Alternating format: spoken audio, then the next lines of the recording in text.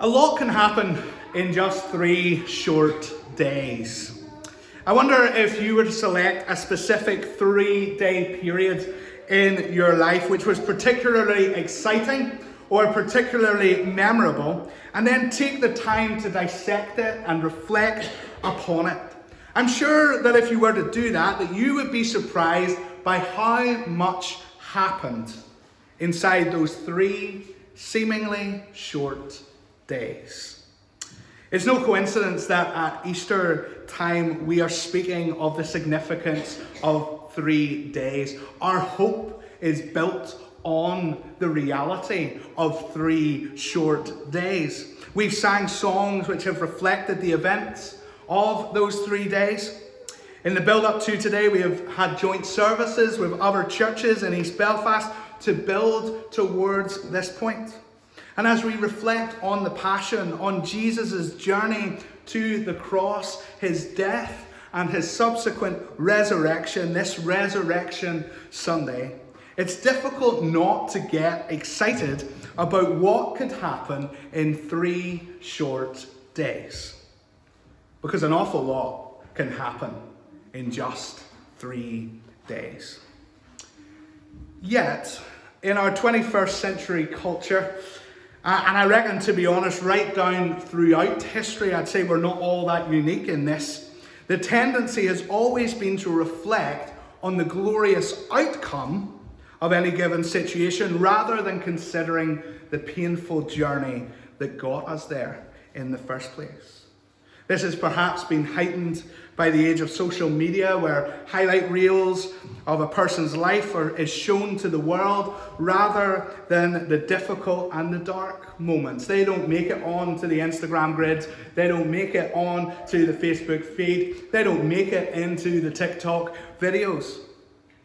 However, we all know that the reality of life is that it's full of ups and downs. It's made up of both highs and lows, mountaintops and valleys, joy, but also pain. And Easter, well, the Easter story is no different from that. For there could be no joy without pain. There could be no resurrection without death. There could be no freedom without a price.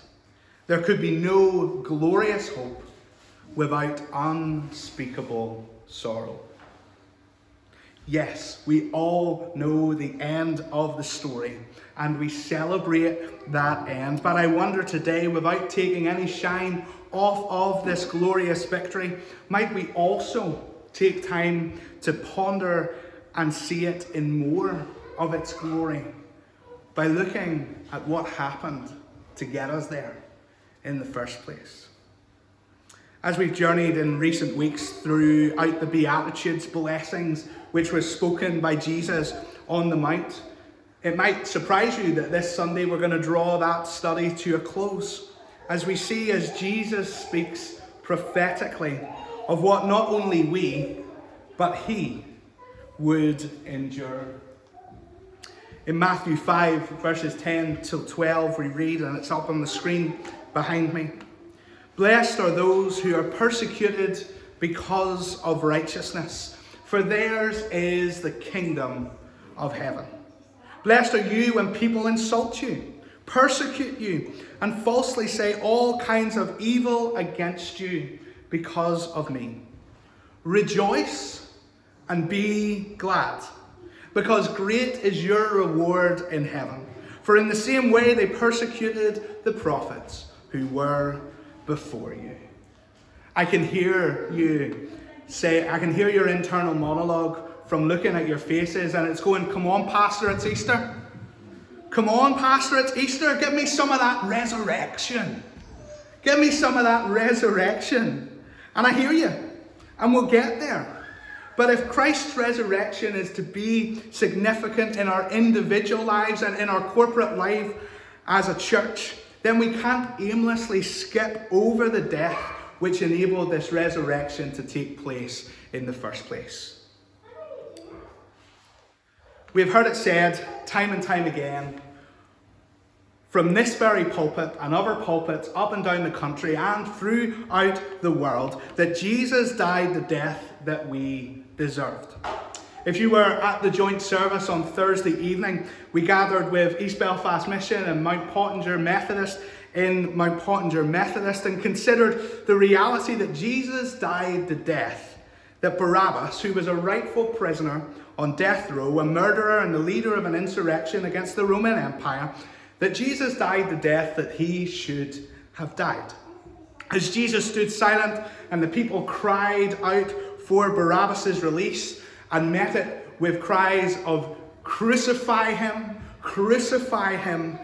in reference to Jesus, a divine exchange took place and Jesus died the death that Barabbas deserved. One preacher puts it much more eloquently than I ever could, and he simply says this: Jesus stood silent, for he knew the will of the Father. Jesus knew that the Father would have to treat Jesus like Barabbas so that he could treat Barabbas like Jesus.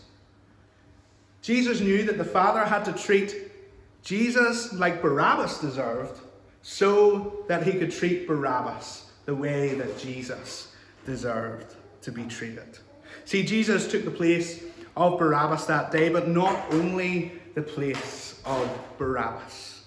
He took the weight of sin which we deserved and was our debt to pay upon himself, that we might have relationship with the Father, and in repentance we might know the joys of sin forgiven. On Friday, on a cross on Mount Calvary, Jesus died the death that we deserved, that we might know life in all of its fullness. Pastor, would you stop talking about life in all its fullness? No, I absolutely will not. For that is why Jesus died, that we might have life in all of its fullness, not just in the life that is to come, but in the here and now as well.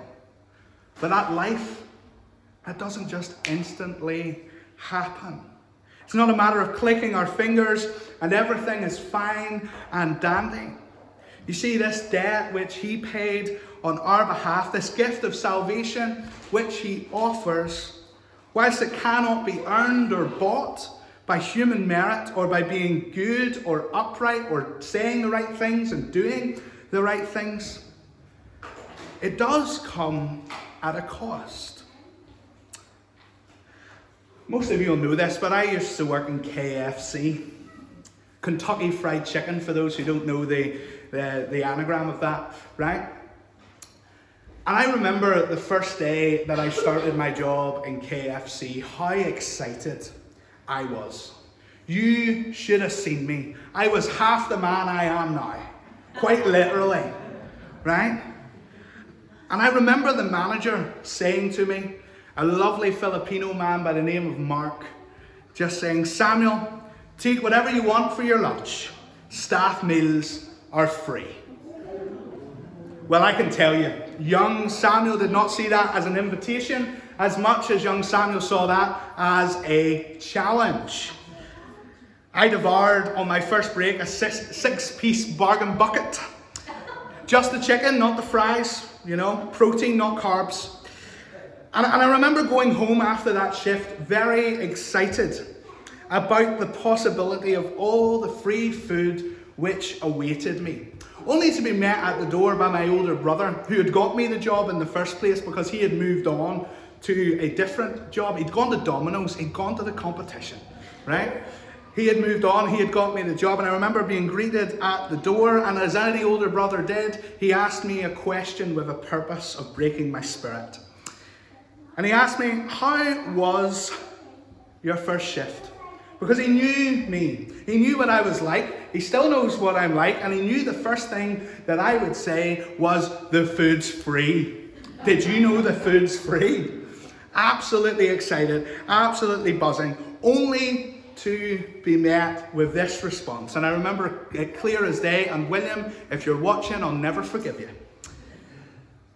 He said, yeah, they say it's free, but it's written into your contract, so it's not really a benefit. It's not really free. Plus, anything left at the end of the night, they just chuck away anyway, so they're just trying to save waste. And I remember going, You skitter. Who do you think you are? Talk about bursting my bubble. But shift after shift, I kept going back. And it came to break time. And it wasn't a bargain bucket ever again, you'll be glad to know. But one day it was a burger. The next day it was a wrap. And so on and so forth. Suddenly, or so it seemed, my size 30-inch trousers started getting tighter. The 15-inch collar shirt had less room in it. And before I knew it, the only thing that fit perfectly was the shoes on my feet. It came at a cost. And that's a silly example. And I understand that that's a silly example. But Jesus had warned his disciples before going to the cross that the freedom that he would purchase for them that day would not only cost him his life, but if they were to follow after him and be his disciples, it would cost them theirs as well. Matthew 16:24-25 reads, "Then Jesus said to his disciples, 'Whoever wants to be my disciple must deny themselves and take up their cross and follow me. For whoever wants to save their life will lose it, but whoever loses their life for me will find it.'" This is a terrible yet wonderful paradox. You see, Jesus speaks prophetically about what would happen to his disciples who, like him, many of which would actually end up losing their lives physically for the sake of the kingdom of heaven. Yet in this losing, they would truly find it, and life in all of its fullness. See, we live in a day and age where it is unlikely in our part of the world. It happens in other parts of the world and we perhaps don't like to talk about it. But it is unlikely in our part of the world that we will ever have to literally lay down our lives for the sake of the kingdom. However, if we are to follow after Jesus, that means that we have to hand over to him our life, our plans, our ambitions, our hopes, our wills, and our desires, and surrender them to him. Take up our cross and follow after him. If we had more time this morning, I would dive into each one of those individually. But the psalmist writes that those who are faithful to the Lord, he grants to them the desires of their hearts. It's not that we are giving over our wills and over our desires willy-nilly. It's that we're giving them over to him and he is changing them and he is conforming them more to his will and his desire. His will and desires which we are told are good and pleasing and perfect. We hand him a dud and he hands us back the real thing. And Jesus says, "Blessed are those who are persecuted for righteousness, for theirs is the kingdom of heaven." A theologian by the name of R.T. France writes that it, being righteousness, indicates a whole orientation of life towards God and his will. In other words, righteousness means that we do a 180, that we turn from our way and turn to God's way. And when we live like this, when we take up our cross, just as he did on Good Friday, and follow him up the hill to Calvary where he was slandered, where he was beaten, where he was scoffed, and he was reviled, yet for the joy that was set before him, still endured the cross. When we take up our cross, we are surrendering our will to his. And he makes us righteous. And he makes us holy. And he grants to us life and life in all of its fullness. And to those who don't know Christ personally, we're told that the scriptures say this is folly, that this is foolishness. It just doesn't make sense in earthly terms. Everybody wants to be loved, don't they? Everybody wants to be liked. Everybody wants everyone else to have as good an opinion of them as is possible. Human nature almost dictates that the majority of people have this pathological need to be universally liked. I remember the thought that there were people out there that didn't like me, and how that used to keep me up at night. And how I realised that as it kept me up at night, I wasn't getting very much sleep, because actually there were plenty of people who didn't like me. And that I better just make peace with that reality. A guy by the name of William Barclay says that Jesus was clear that he had not come to make life easy. He had not come to make life easy, but to make men and women, to make humans great. Christianity caused the first Christians to suffer. See, to take up our cross and follow him, it requires a little bit of sacrifice. It requires each one of us to declare with the hymn writer, you can have all this world, but give me Jesus. In a world that shouts, give us Barabbas, may we be a people who cry, give me Jesus. Following Jesus is costly. It's costly, but it's so worth it. The pros far outweigh the cons. See, when we're making decisions, is anybody a wee bit like me, and either they write it down or they make a mental note and they weigh up the pros and cons? If you don't do that, you've seen it on the TV, and people are making lists, and they're making pro columns and they're making con columns. And if you've watched Friends, you know that Rachel finds Ross's pros and cons column, and it causes an absolute disaster, right?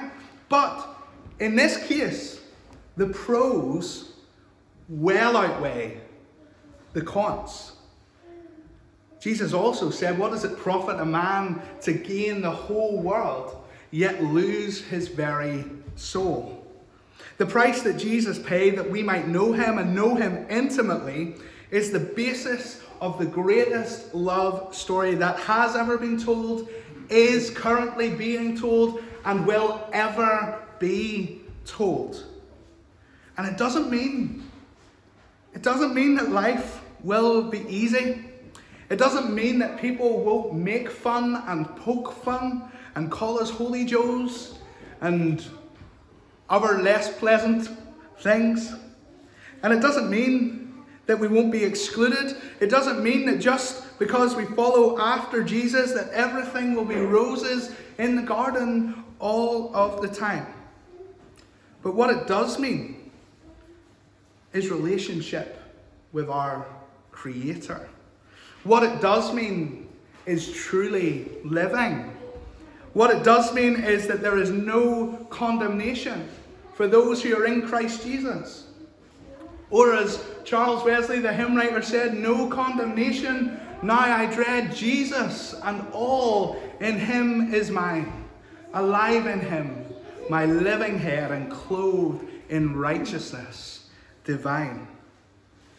What it does mean is the joy of sins forgiven. What it does mean is that we have purpose and we have direction in life. What it does mean is that we get the privilege and honor of walking the path that Christ walked, and knowing the nearness of his presence and his grace as he promises to never leave us nor forsake us. What it means to take up our cross and follow him.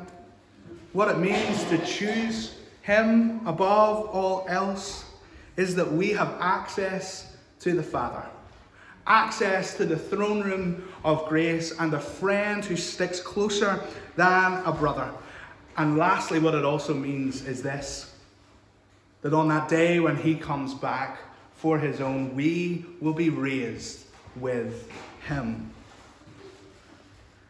Barclay goes on and says, Christ still needs his witnesses. He needs those who are prepared not so much to die for him as to live for him. The Christian struggle and the Christian glory, that being that we are his and we're raised with him. The Christian struggle and the Christian glory still exist. So will we live for him today? Will we die to self and die to the world that we might experience the glorious resurrection with Christ? Because it's Easter Sunday and we finally got to the tomb. The tomb is empty. In Mark's account, the angel says, you're looking for Jesus of Nazareth. He's not here. He has risen. He's not here. The tomb is empty. And that is a cause for glorious, glorious hope. Hope which we must take hold of. Hope which we must realize. Hope that we cannot live off somebody else's understanding of that hope, but hope which must become an individual hope. Hope that does not disappoint. Hope that does not let us down. Hope that holds us fast. And hope that is for everyone. But church, Sunday's resurrection couldn't happen without Friday's cross. Sunday's empty tomb could not happen without Friday's death. Without Christ's submission to the will of the Father, the truth is that you and I would be eternally lost in our sins, with no hope of escape, and headed for an eternity separated from God. Martin Lloyd-Jones says this.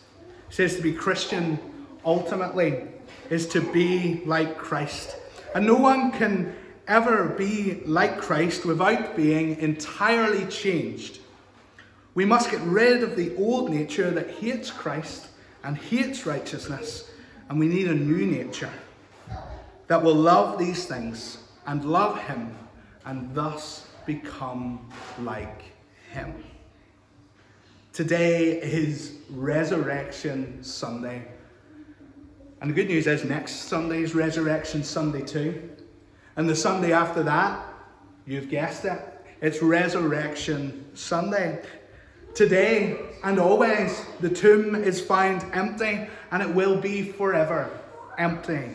Christ has won the victory over sin and death and has risen with the keys of hell in his hands.